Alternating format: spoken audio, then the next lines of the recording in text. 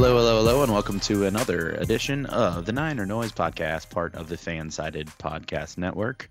My name is Robert Morrison, a contributor at NinerNoise.com, and here with me for this supersized edition of the podcast, Mr. Akshaz Devadula. Akshaz, how are we doing, sir? We're doing great. A little excited to get a Sunday where I'm not watching the Niners so I can watch all the other teams. That's always fun. Mm-hmm. And, this will be the first Thursday night I actually pay a ton of attention to. I mean, Yeah. I'm busy sometimes. So when I was younger, this would be my favorite thing is when they would play Thursday or Monday because you get the local channels on your TV. You sit down and see all the other teams in the league for once. Right. So it's a fun time, but I think the internet's changed all that. So now it's more grumbling about the fact that they have to play on a short week. This is true. Yeah, I don't know.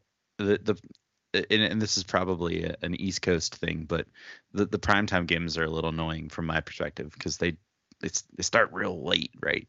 Uh, like 8:30, and so by the time they're done, it's pushing midnight, and you're like, oh gosh, especially on the Monday night games where you're like, oh, we gotta go to work tomorrow. But it's also nice because that means you can watch the games from the comfort of your own home as opposed to trudging out to go watch somewhere. I think I was talking about that earlier, a couple weeks ago when we were talking about the season. So I'm hit or miss on it. I'm also a little bummed that this is the first of two Thursday night games coming up for the 49ers this season because I guess we're special or something. I don't know. I don't know that I treat it that way, but that will be a later in the season thing to be concerned about for now. We're gonna, as I mentioned, this is gonna be a supersized episode because we don't have time to record twice in the time span between now and the game. So we're just gonna try to cover both the sort of recap of the Rams game and a kind of a minier version, I think, of the preview. We'll see how that goes, or it may just be a really long episode, and you can sort of stretch it out over the next couple of days. So feel free to do that, but definitely listen to the end because that's really helpful for us. So the Niners, of course, run their record to 2-0 with I think fair to say nervy, but ultimately successful victory on the quote unquote road against the Rams in Los Angeles. Suppose that was a road game, right? Not right, Akshas? Is that correct? That's what they told me, but you couldn't convince me that it was when you were watching it. Yeah, even from my perspective, again, I had to go out to watch the game at a local establishment and with no sounds, but it's pretty clear, like they're just showing it. It's like, oh, there's not that many Rams fans here. I think I saw somebody jokingly on the internet was like, Fox must have must be paying a guy to be locating the Rams fans to make it appear as if there are people here who actually care about it. Which is super sad. Actually, the other funny thing, I don't know if you saw this, if you noticed this during the game, but they showed Bryan Cranston and Aaron Paul, and they were dressed up in their Rams jerseys that look like they just bought them that day. And then they showed poor Jeremy Renner, who is a 49ers fan, dressed in just sort of normal clothing. It's like, that was mean. You let him wear wear something for the team that he actually likes. You just invited him to come sit there and have to be quiet. I don't know how that worked out, but nonetheless. So yeah, 2-0 for the Niners to start the season, and of course, they will have their home opener on Thursday night, which we'll get into in just a little bit. Last week was a good, healthy week. We talked about that. This was a mostly healthy week, I think, from the 49ers perspective. Just a couple of injuries to be on the watch out for. First of all, Sam Womack, I believe, he was put on the injured reserve before the game started. I think I read, and I don't know, actually, just correct me if you saw something differently, that they're thinking this could be like a long-term injury, like a 6 to 8 week kind of thing. So most of his season could be in jeopardy with a knee injury. So that's not great. They did sign former Cowboys cornerback Anthony Brown, just as a defensive back depth kind of piece. Womack obviously was not a starter in this defense, but I think he was a key piece. But um, if Isaiah Oliver continues to contribute like he did on Sunday, then I think they'll be okay. I don't really know anything about Brown or his background or much beyond just what I read on the 49ers website about the signing. But at this point, it's just kind of a depth guy. Unfortunately, they had to make that play because Quantrez Knight got snatched up off the practice squad by the Cardinals, who are just at this point exist, I think, just to take our players from the practice squad. That's the only thing I can assume at this juncture because they're not really doing anything else. And then of course Brandon Ayuk with a shoulder injury, clearly something that happened really early on in the game and was kind of impacting him through most of the game on Sunday. He gutted it out. Shanahan seems to think it's just a matter of pain tolerance at this point, and as far as whether or not he can go on Thursday. I don't know. I'm sort of mixed feelings on that about whether or not putting him out there on Thursday night on such short rest at this juncture in the season makes sense. I don't know if you have any thoughts on that. Yeah, I think you dress him for sure, but I don't know if you play him. That would be my mentality. Maybe you call up Chris Conley from the practice squad. Yeah. And I think you kind of like see how the game goes. And if you need him to come in for a few plays, go for it. But otherwise, I wouldn't really rely on him too much. It's in a big season. There's a lot of important games on the horizon. We can already circle week 5. And Mm-hmm. as we'll get to into the kind of preview portion, I don't know if you necessarily need a Brandon Ayuk to win this game against the Giants. And at this point, I think we've had a lot of discussion about these first 2 games of the season. It's been a lot of like reliance on your stars to get things like going. It might be a good time to see some of the depth really play a role. Mm-hmm. Like Ronnie Bell's been popping up. He's the Ayuk replacement. He's that first receiver up if any of the main guys are out. I would love for him to get a chance to really show himself on a regular season game. Yeah, I'm all for that. Saw a lot more, I think, Jawan Jennings in this game against the Rams than we did in Week 1. Yeah, and obviously we'll talk about the sudden reemergence of Deebo Samuel to no one's surprise against the Rams as well. But did I miss any? I think that was pretty much that's the main injury situation for the Niners at this particular point. So they seem to be in pretty good health at this juncture. Which is good. You just want to continue to trek forward, as you said, long season, lots of probably more important games coming up throughout the rest of the season. So something to watch out for. So let's chat and move into the recap in a little more detail then with our one up, one down section. So Akshaz, I'll kick it to you for your up for the game. I would have to say Steve Wilks. I think D'Amico Ryans was a fantastic defensive coordinator and someone that the team really gelled with. And Wilkes was kind of the smart replacement if you couldn't get Vic Fangio and really get a genius back there. Like Fangio would have changed a bunch of things, but Wilkes kind of came in under the condition that he keeps the structure of the team intact, the structure of the scheme intact. Against the Steelers, he didn't really have to do much himself. You call like cover 3, cover 4. Bosa or Hargrave gets to pick it. The pass goes awry. You win the game. But against the Rams in the first half, we saw a lot of open receivers.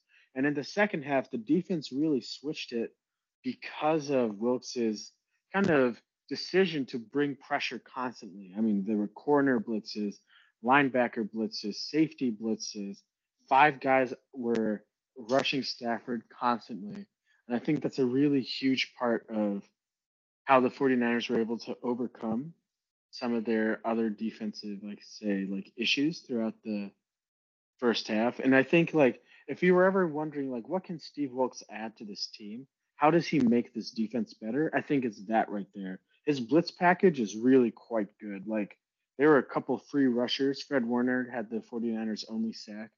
Charvarius Mooney Ward completely whiffed on Stafford, but he still got there, right, untouched. So lots of good blitzes. I think a really good way to throw a quarterback who's playing really well in Stafford off kilter for a little bit, and it paid off with a victory. Yeah, I think that was certainly an adjustment that needed to be made. So certainly kudos to Wilkes for recognizing the fact that what they were doing just wasn't working.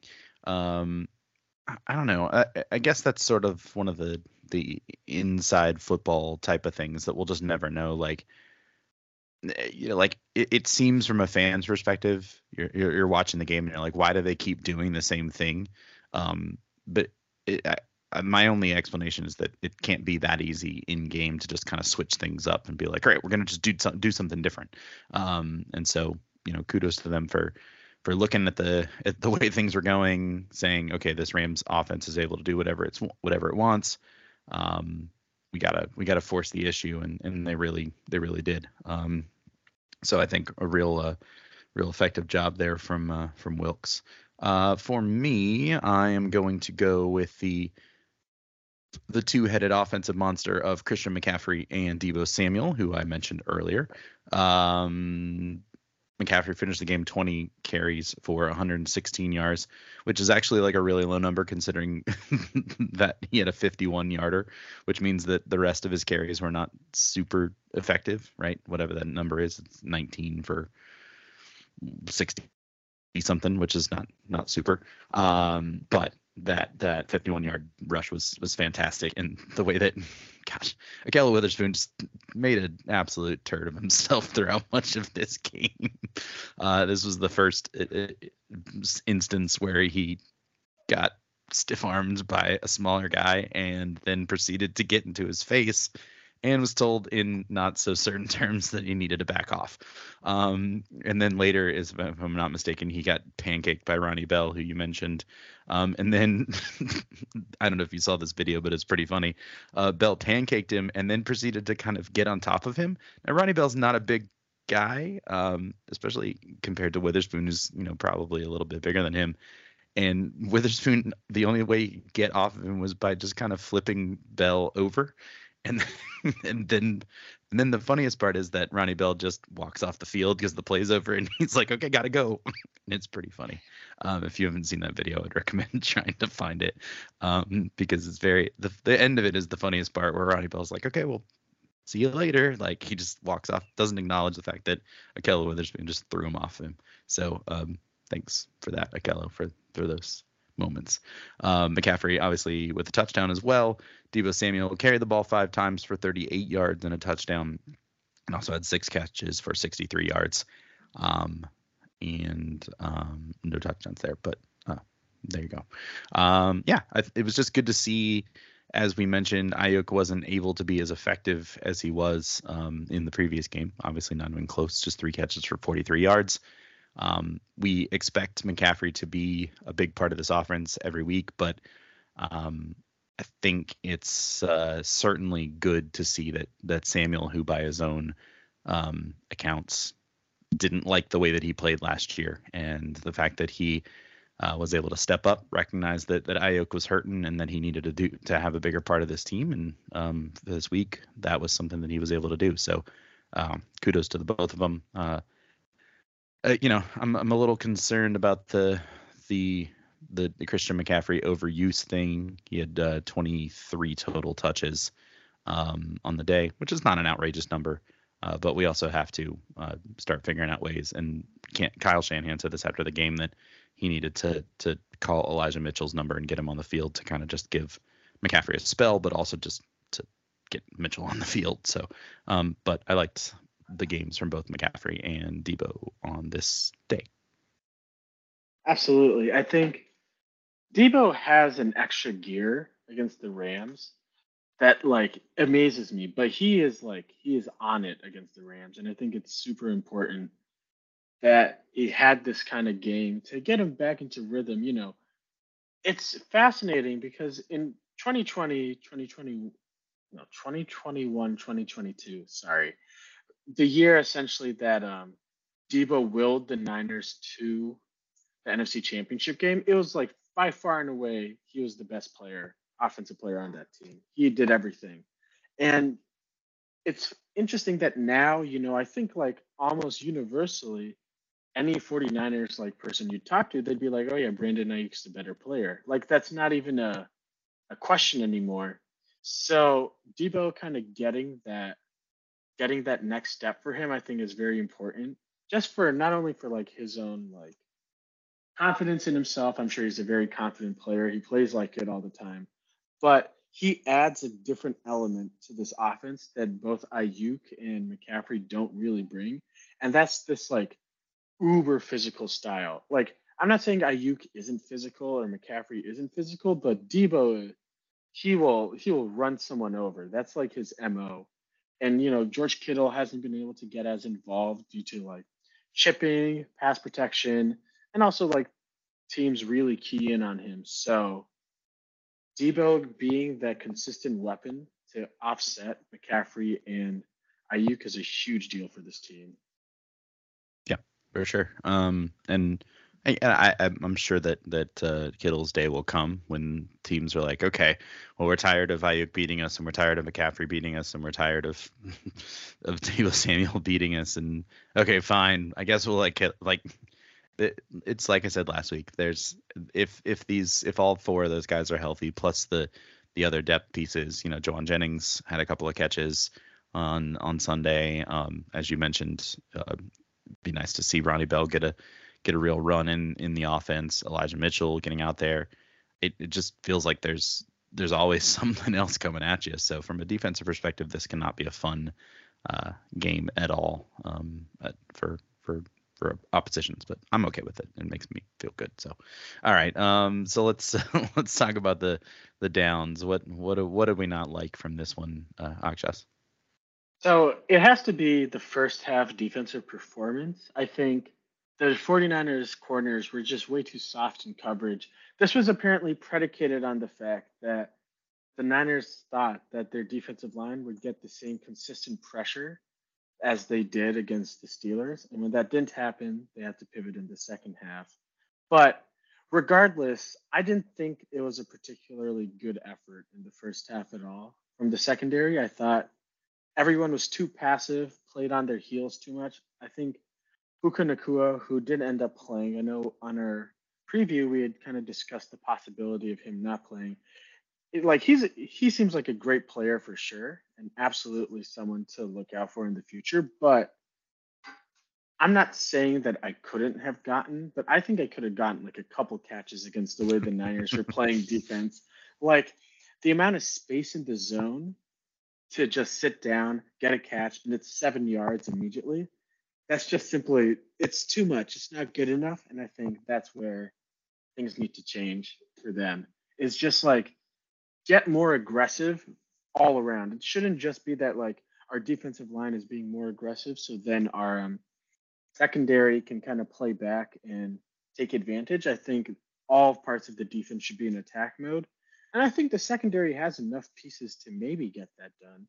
Definitely, it's the weak point of the overall defense. But, you can't do what you did against the Rams, against other teams, because those blitzes don't always work. They didn't always work against the Rams. And, it took a lucky interception when Kyron Williams dropped the ball and Isaiah Oliver was able to grab it to kind of get yourself in position to win this game. So definitely something to clean up there. Yeah, I was right there with you. I wrote down the same thing that the reliance on the zone defense early on, that obviously, I mean, they must have seen something that suggested that was the way to go. But at the same time, after that first quarter, you would have thought, gosh, guys, this is just not functioning. And like I said before, maybe it's more difficult to make that kind of wholesale uh, defensive scheme change in the middle of the game, or in the middle of the half like that. I have no idea what the operations of that are or anything like that. But yeah, it certainly was concerning, and it was good that they started to put the clamps on early in the second half. I mean, you could tell pretty much, as you noted earlier, from like the first drive of the second half, like, oh, something, okay, all right, something's changed here, right? They figured out what they need to do and how can they attack this a little better. So that was nice, and obviously it really coincided with the just kind of down third quarter altogether. there was 3 total points scored in the third quarter, courtesy of Mr. Jake Moody and his very, very, very strong leg, as it turns out. And that was it. It was at the end of the third quarter. So it was both defenses kind of figuring the other one out for a little bit before the Niners kind of clamped in and on their own offensive side in the second half. But we we got to talk about the other thing, which for me was something that is concerning, but I don't know if it's like a long-term concerning thing, but it is something to put on the radar, and that is Brock Purdy and his suddenly powerful arm, I guess. So he had 3 notable overthrows of his receivers. One early in the game when Ayuk actually just totally cooked his defender and was open, and Brock just needed to put it on him, and he couldn't. One later in the game on a third down play. That was probably the most difficult throw to make to Jennings, but it was probably one that you would expect him to make.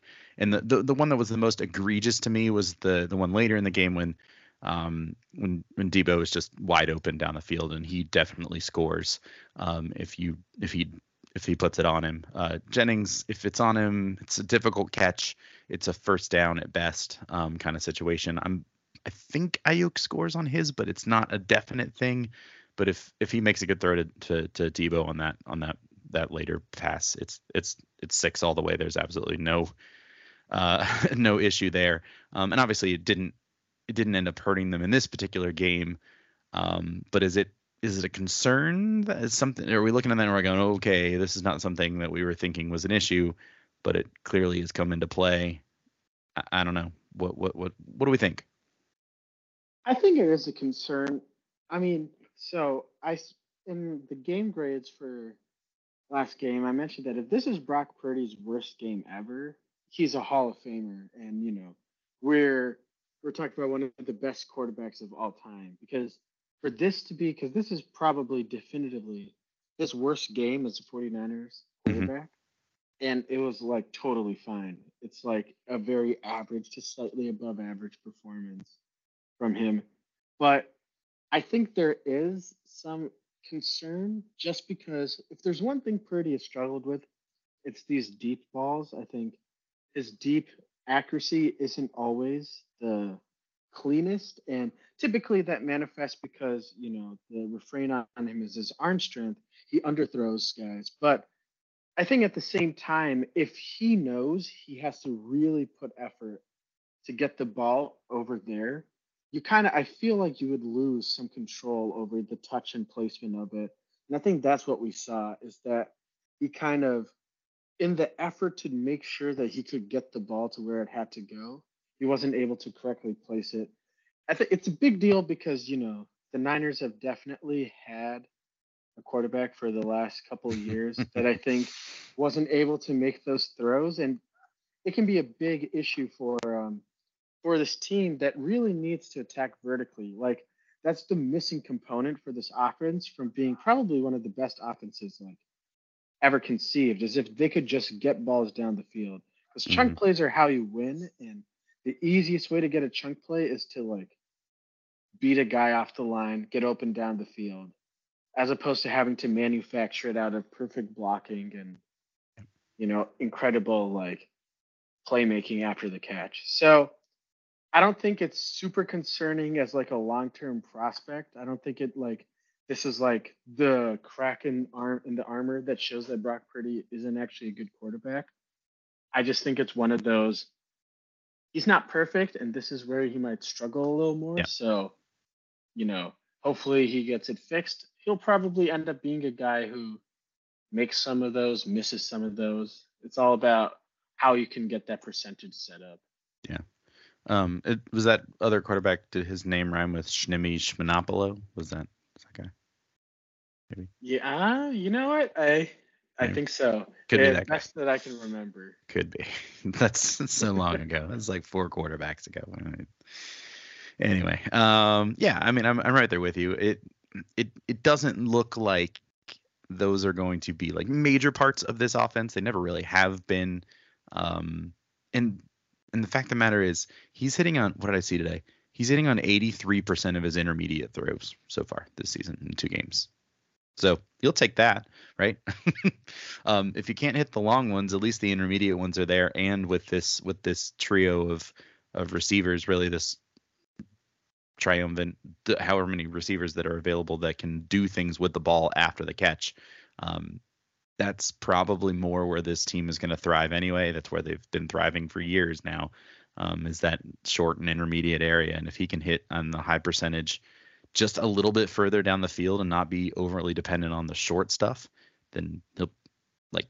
I don't think he's going to maintain 83% throughout the rest of the season, but if he can maintain at a high clip, then they'll probably be in really good shape with this group moving forward. So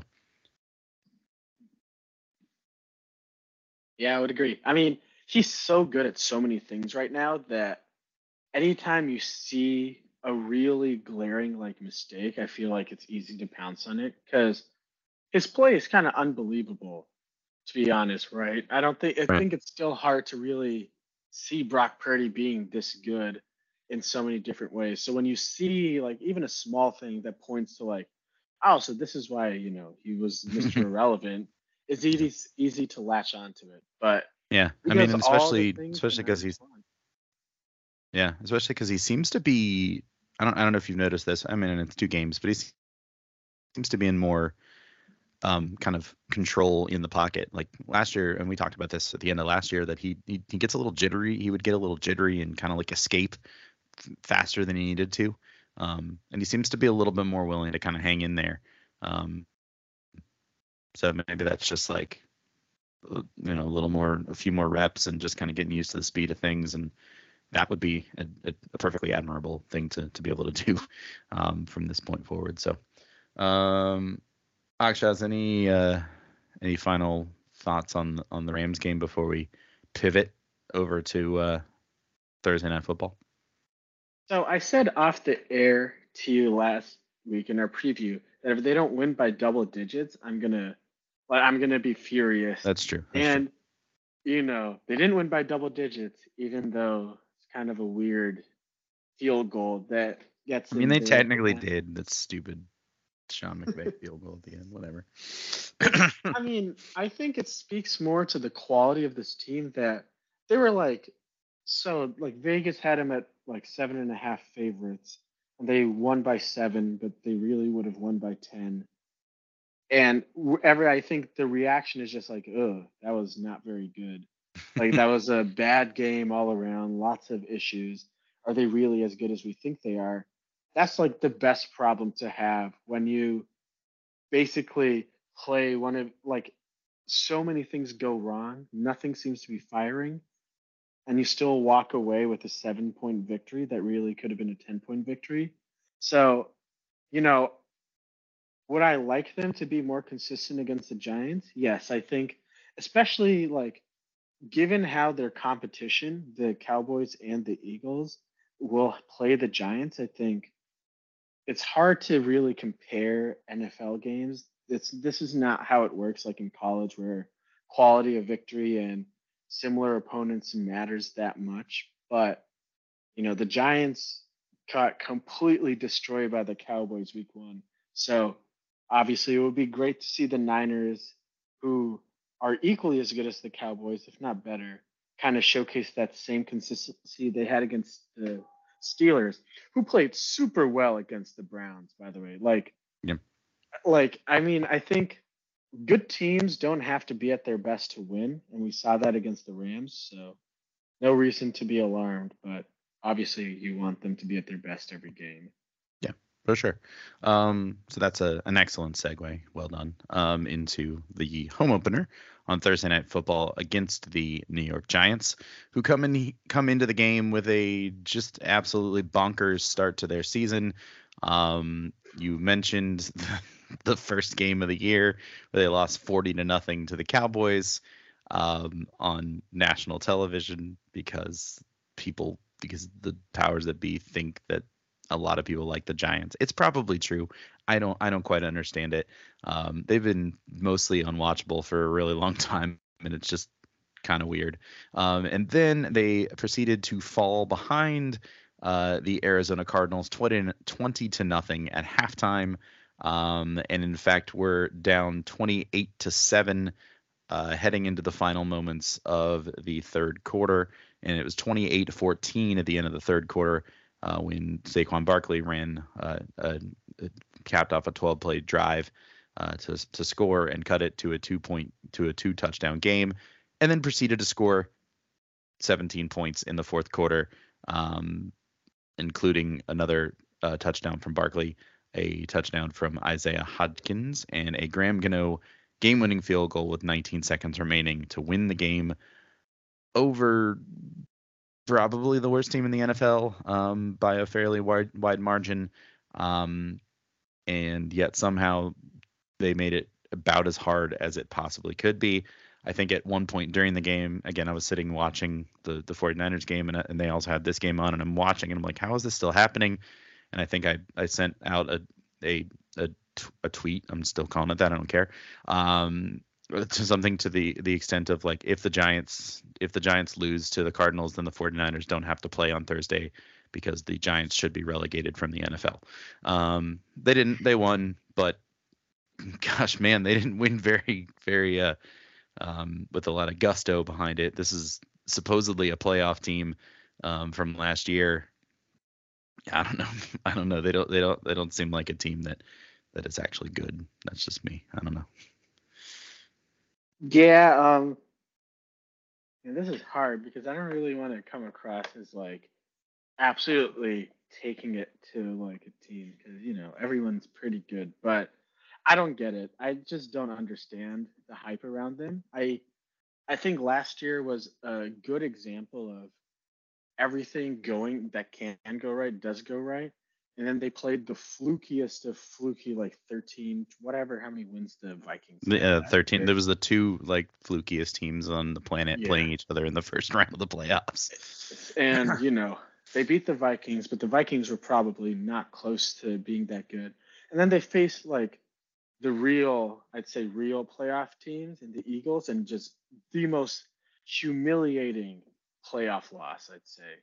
Like absurdly terrible. So, with the Giants, Saquon Barkley's a stud. He's incredible. He's kind of the engine that makes everything go. They've added more weapons. Darren Waller came across from the Raiders. He's a great receiving tight end when he's healthy. They drafted Jalen Hyatt, and they have a collection of receivers who are all kind of in that, probably like the guy you want to be your second, third receiver on your team, but they don't really have that alpha who you'd be like, yeah, I want you to be my number one option.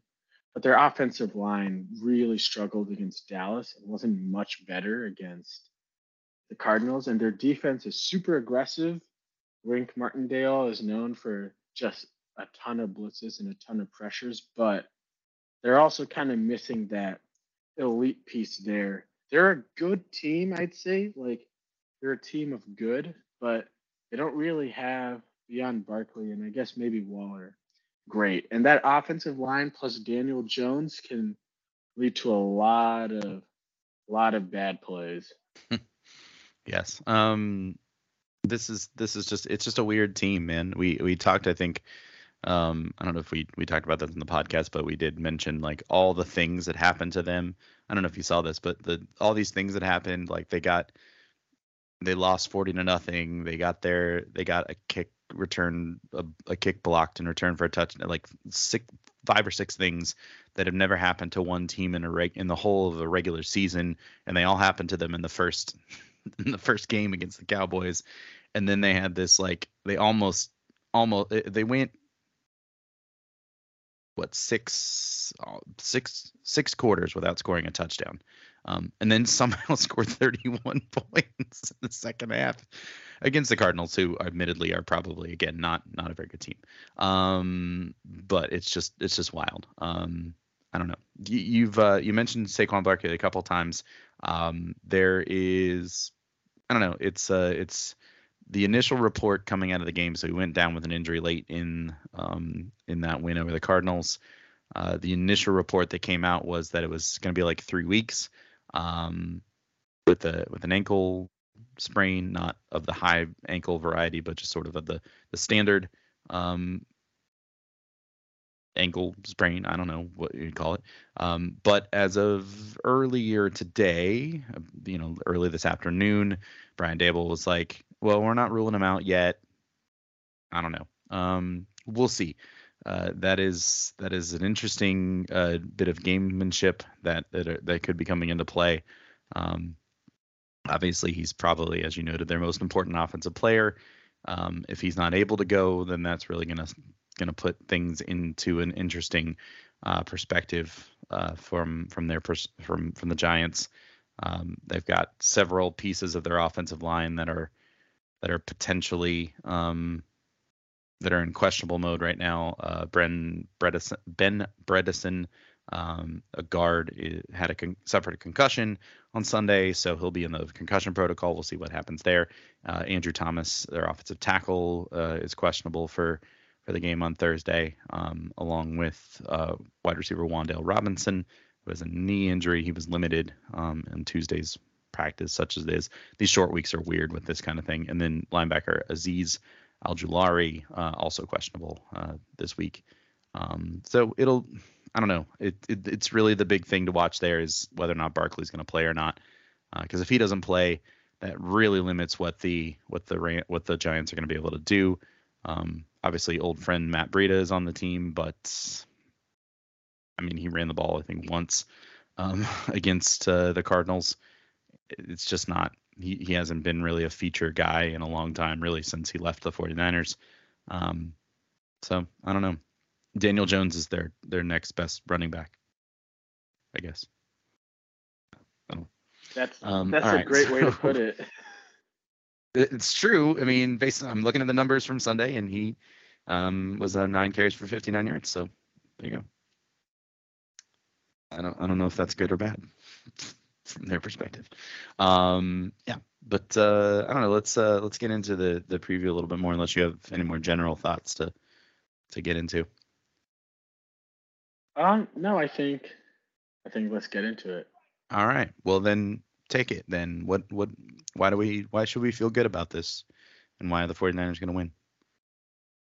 So I say this, and this is going to be the only thing I can say up until like week 5 is just talent.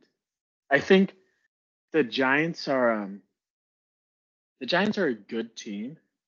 Obviously, they're not playing very well. They had like basically the spurt to start their season essentially in the second half of week 2. Up until then, they were kind of zombie walking through it.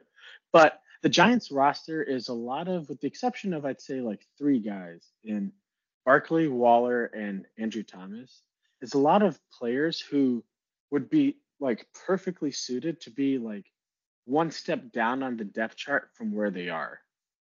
Like their receivers would be perfect pieces if you had like an elite wide receiver one to kind of draw that attention. Their defense, all their edge rushers, although Kayvon Thibodeau has the chance to be a great edge rusher. Right now, he'd be great as your like second edge rusher when you have a guy like a Bosa or like a everyone wants a Bosa or a Watt, but like a high caliber edge rusher there. Corners, same exact situation.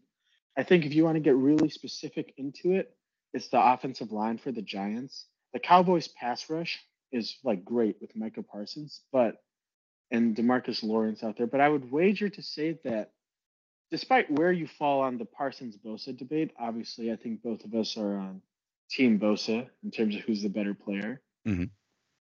Almost certainly the Niners have more high end talent around those two players, just in sheer numbers, right? Like Armstead and Hargrave are better than the Cowboys' defensive tackles.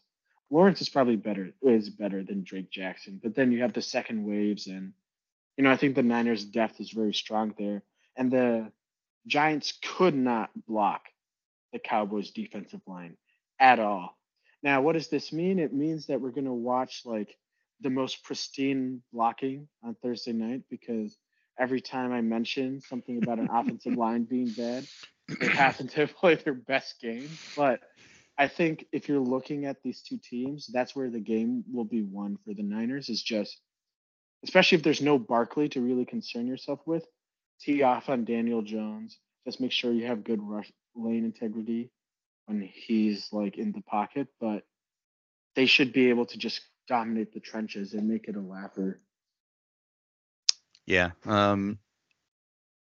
Yeah, I mean, that's more or less where where I am as well. I just um as you said, I think this Giants team, they had a weird season last year. Didn't they start off really poorly and then managed to, or was it the other way around? I don't remember.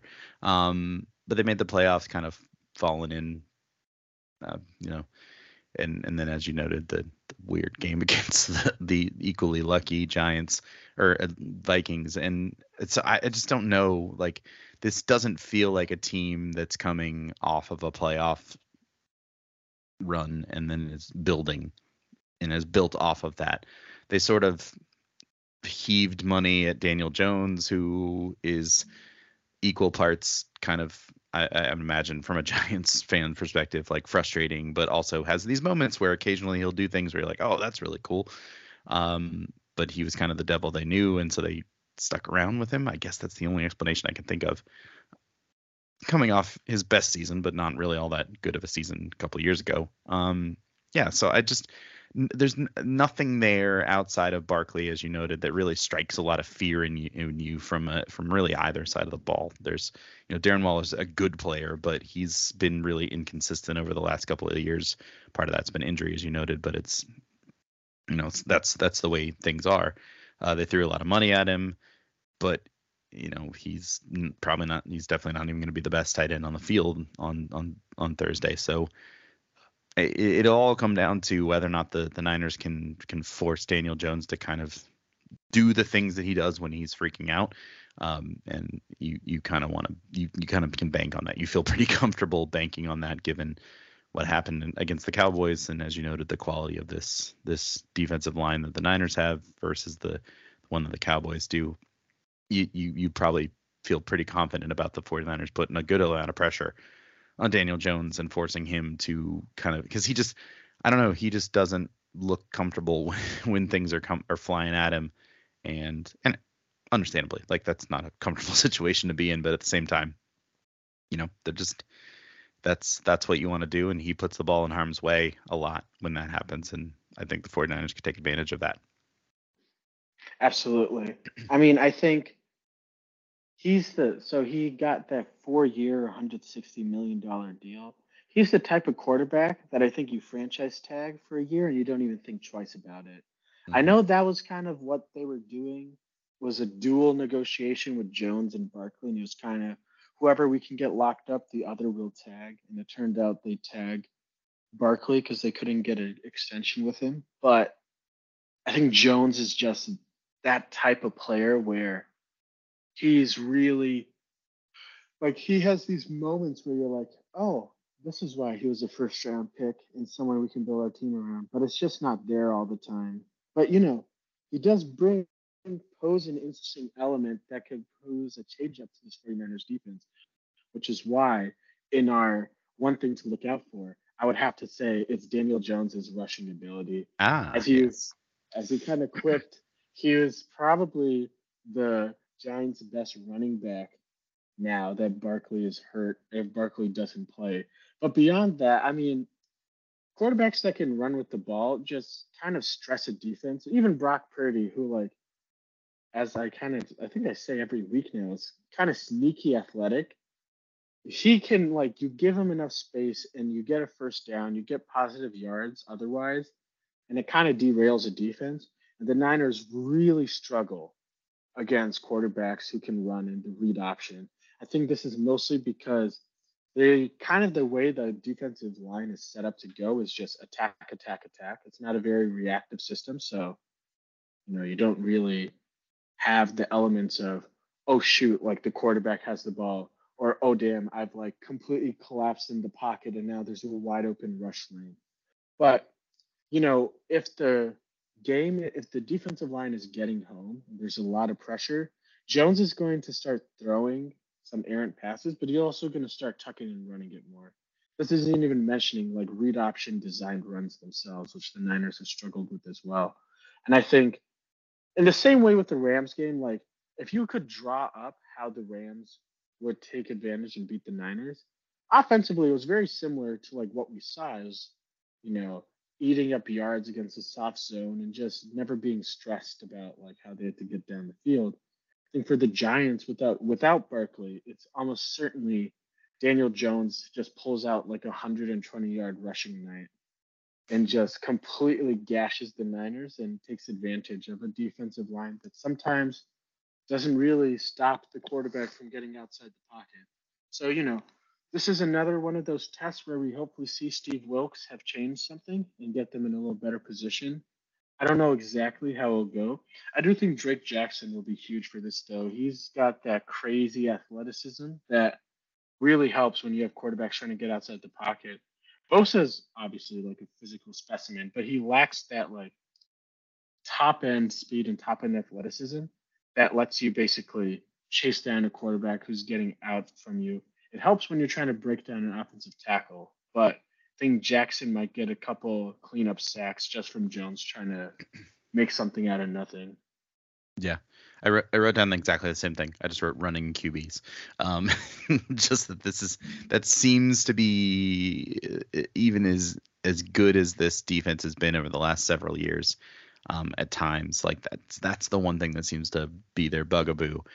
It's the reason why they had issue with Russell Wilson for all those years. It's not that he was a running quarterback, but he was just sort of mobile and able to get away from pressure in ways that just flummoxed the defense. And Jones is not quite on that level, I don't think, but he's certainly capable of creating problems in that particular case. And so your goal is to kind of limit that as best you can, and some of that is creating pressure, and some of that is also putting making your lanes contained, and making sure that everything's covered there. And I don't know if that means that there's going to be is it enough that they're going to present like a spy situation? I don't know. I'm not sure if it's that level. I could see, like, if they knew for sure that Saquon Barkley wasn't playing, I could see them thinking about that, right? Because now you're looking at Daniel Jones as like their main rushing threat. I'm sorry, I don't know why I'm laughing at that. Then you could see a situation where it's like, okay, we got to have eyes on him all the time. I don't know if you sacrifice a defender in that way on the off chance that Barkley does play. But it will be something to watch out for. And it could be a situation, as you were alluding to, where if the Giants are going to stay in this, that's the recipe. Like they are able to sort of chunk plays, and sort of put the Niners defense in stressful situations.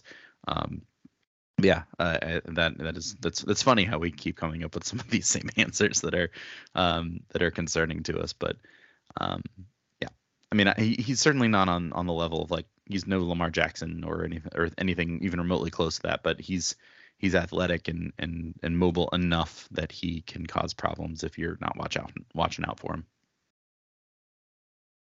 Yeah, I think he's I think it's the same thing. It's where like if the Giants win, there's no world where the Giants win and Jones is like 27 for 29 with like 350 and 3 tutties. Like it can't happen. I'm like, can it happen? Yes, but it can't happen. It just can't happen. Right. It won't happen. So I think, you're kind of in a place where what are they good at and what are you bad at? It's the rushing ability. It's crazy that Matt Breida kind of is where he is right now because, Breida was like, I still remember that touchdown he had against the Browns in 2019. It was like 84 yards to the house. He's fast. He's got that straight line speed like nobody else except Mostert, which was a crazy kind of 1-2 combination they had back there for a little bit. But, Mm-hmm.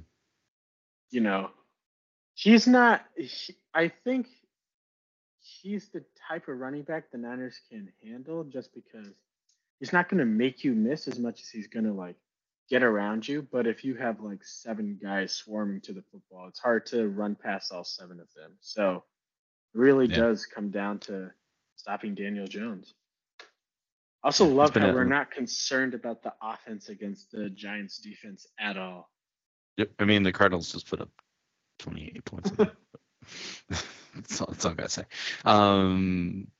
Yeah, I mean this offense is pretty much humming, like for the most part. It's doing more or less whatever it wants to do so far through 2 weeks. There was some struggles in the third quarter against the Rams, but by and large they've been just pretty. I don't know. It was the drive like at the end of the first half, right, where they got the ball Mhm. and they just went, we need a touchdown here to not make this first half just a complete disaster, and they just did it. Like, and I don't know about you, but I didn't. I mean, it got a little uncomfortable toward the end when they got the ball really close, and then it was like, okay, what are we doing? Why are we messing around here? And then when Shanahan was like, I don't.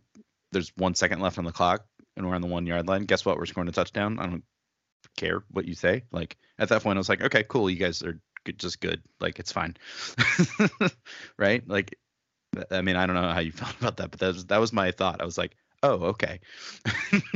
So we feel real good about the offense, then, do we? I suppose.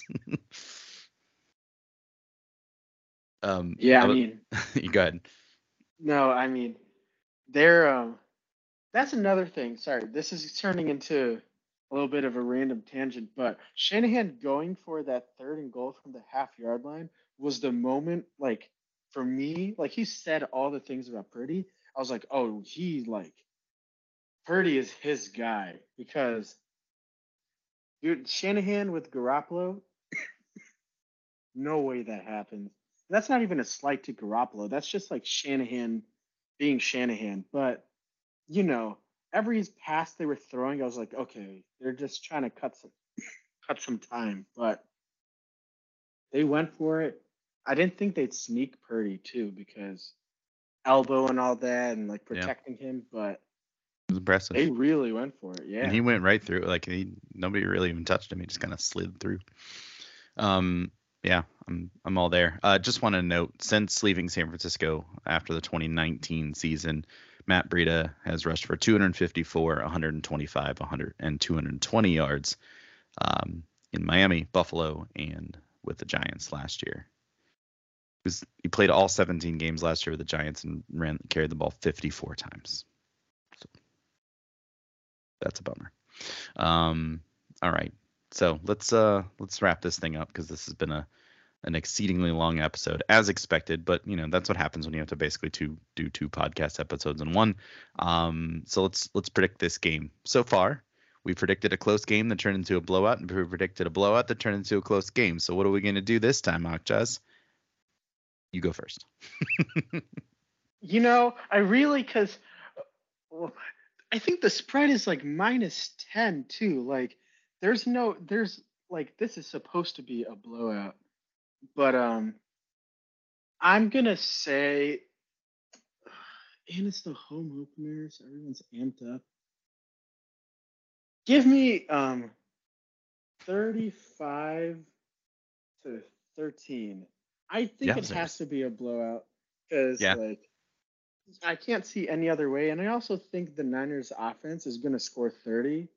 Yeah. And if Daniel Jones gets more, I'm saying this on air this time. If Daniel Jones and the Giants offense without Saquon, with Saquon, I don't know, probably like 24, like 17 or something. But without Saquon, if they score 2 touchdowns against the 49ers, I don't know what I'm going to say next week because, man, man, oh man.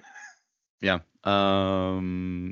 Yeah, the line is 10 according to ESPN. And that's from Caesars Sportsbook with an over under of 44.5 for those of you who keeping track at home. So I'm gonna say bet the 10, and then I'm gonna say, hold on, quick math, bet the under because I'm gonna go 35 to 7.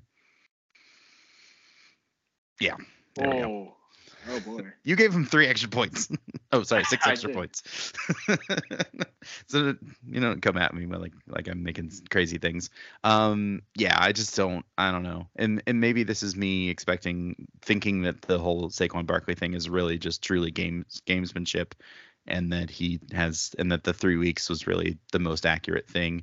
And if that is actually true, then yeah, I don't know how this offense, it'll be way too one dimensional, um and that just I just don't know how that happens. I mean, just look at it just seems like it's not going to work. And so I'm going big, and and I'll feel good about it. And my only issue is that it's Thursday night, and Thursday night games are weird. But other than that, but that would be weird. Like a 35-7, just absolute destruction on national television, all of a sudden would be a little strange. But not for the Giants, who already lost 40-0 on national television once already this year. So sorry, not sorry, Giants fans. Anyway, Akshaz, any final thoughts before we wrap up this thing? Just that I really want them to blow the Giants out. It's nothing against the Giants, but you know, as like a fan, as opposed to someone who's like looking at this objectively, when the Cowboys lay a 40 spot on them, you're like, okay, how are we gonna do better? Like, what are we gonna do now? So it would be perfect if after the Cowboys fans have been talking so much about how well they played against the Giants, the Niners come in and just evaporate them. Plus, it's the home opener. If you're in the Bay, try to get to the game if you can. If that works for you, be loud, be proud, Mm-hmm. make a lot of noise because Levi South was big time for the Niners. It would be the worst if the Niners' least raucous environment is their home stadium. So I don't know. It'll be a fun game, and it's coming up early, so that's exciting. Get to watch the Niners sooner rather than later. Indeed. And we can just enjoy our Sunday, as you were alluding to before we started recording, which will be nice. All right. Well, good words as always, Akshaz, to close us out. So thanks to you, and thanks as always for the listeners for listening to this episode of the Niner Noise Podcast, part of the Fansided Podcast Network. Please, as always, continue to check out NinerNoise.com for all your latest 49ers news and analysis, and be sure to rate and subscribe to the podcast wherever you listen. And of course, share it with all your fellow 49er fan friends. So until next time, let's sound the horn, 49ers.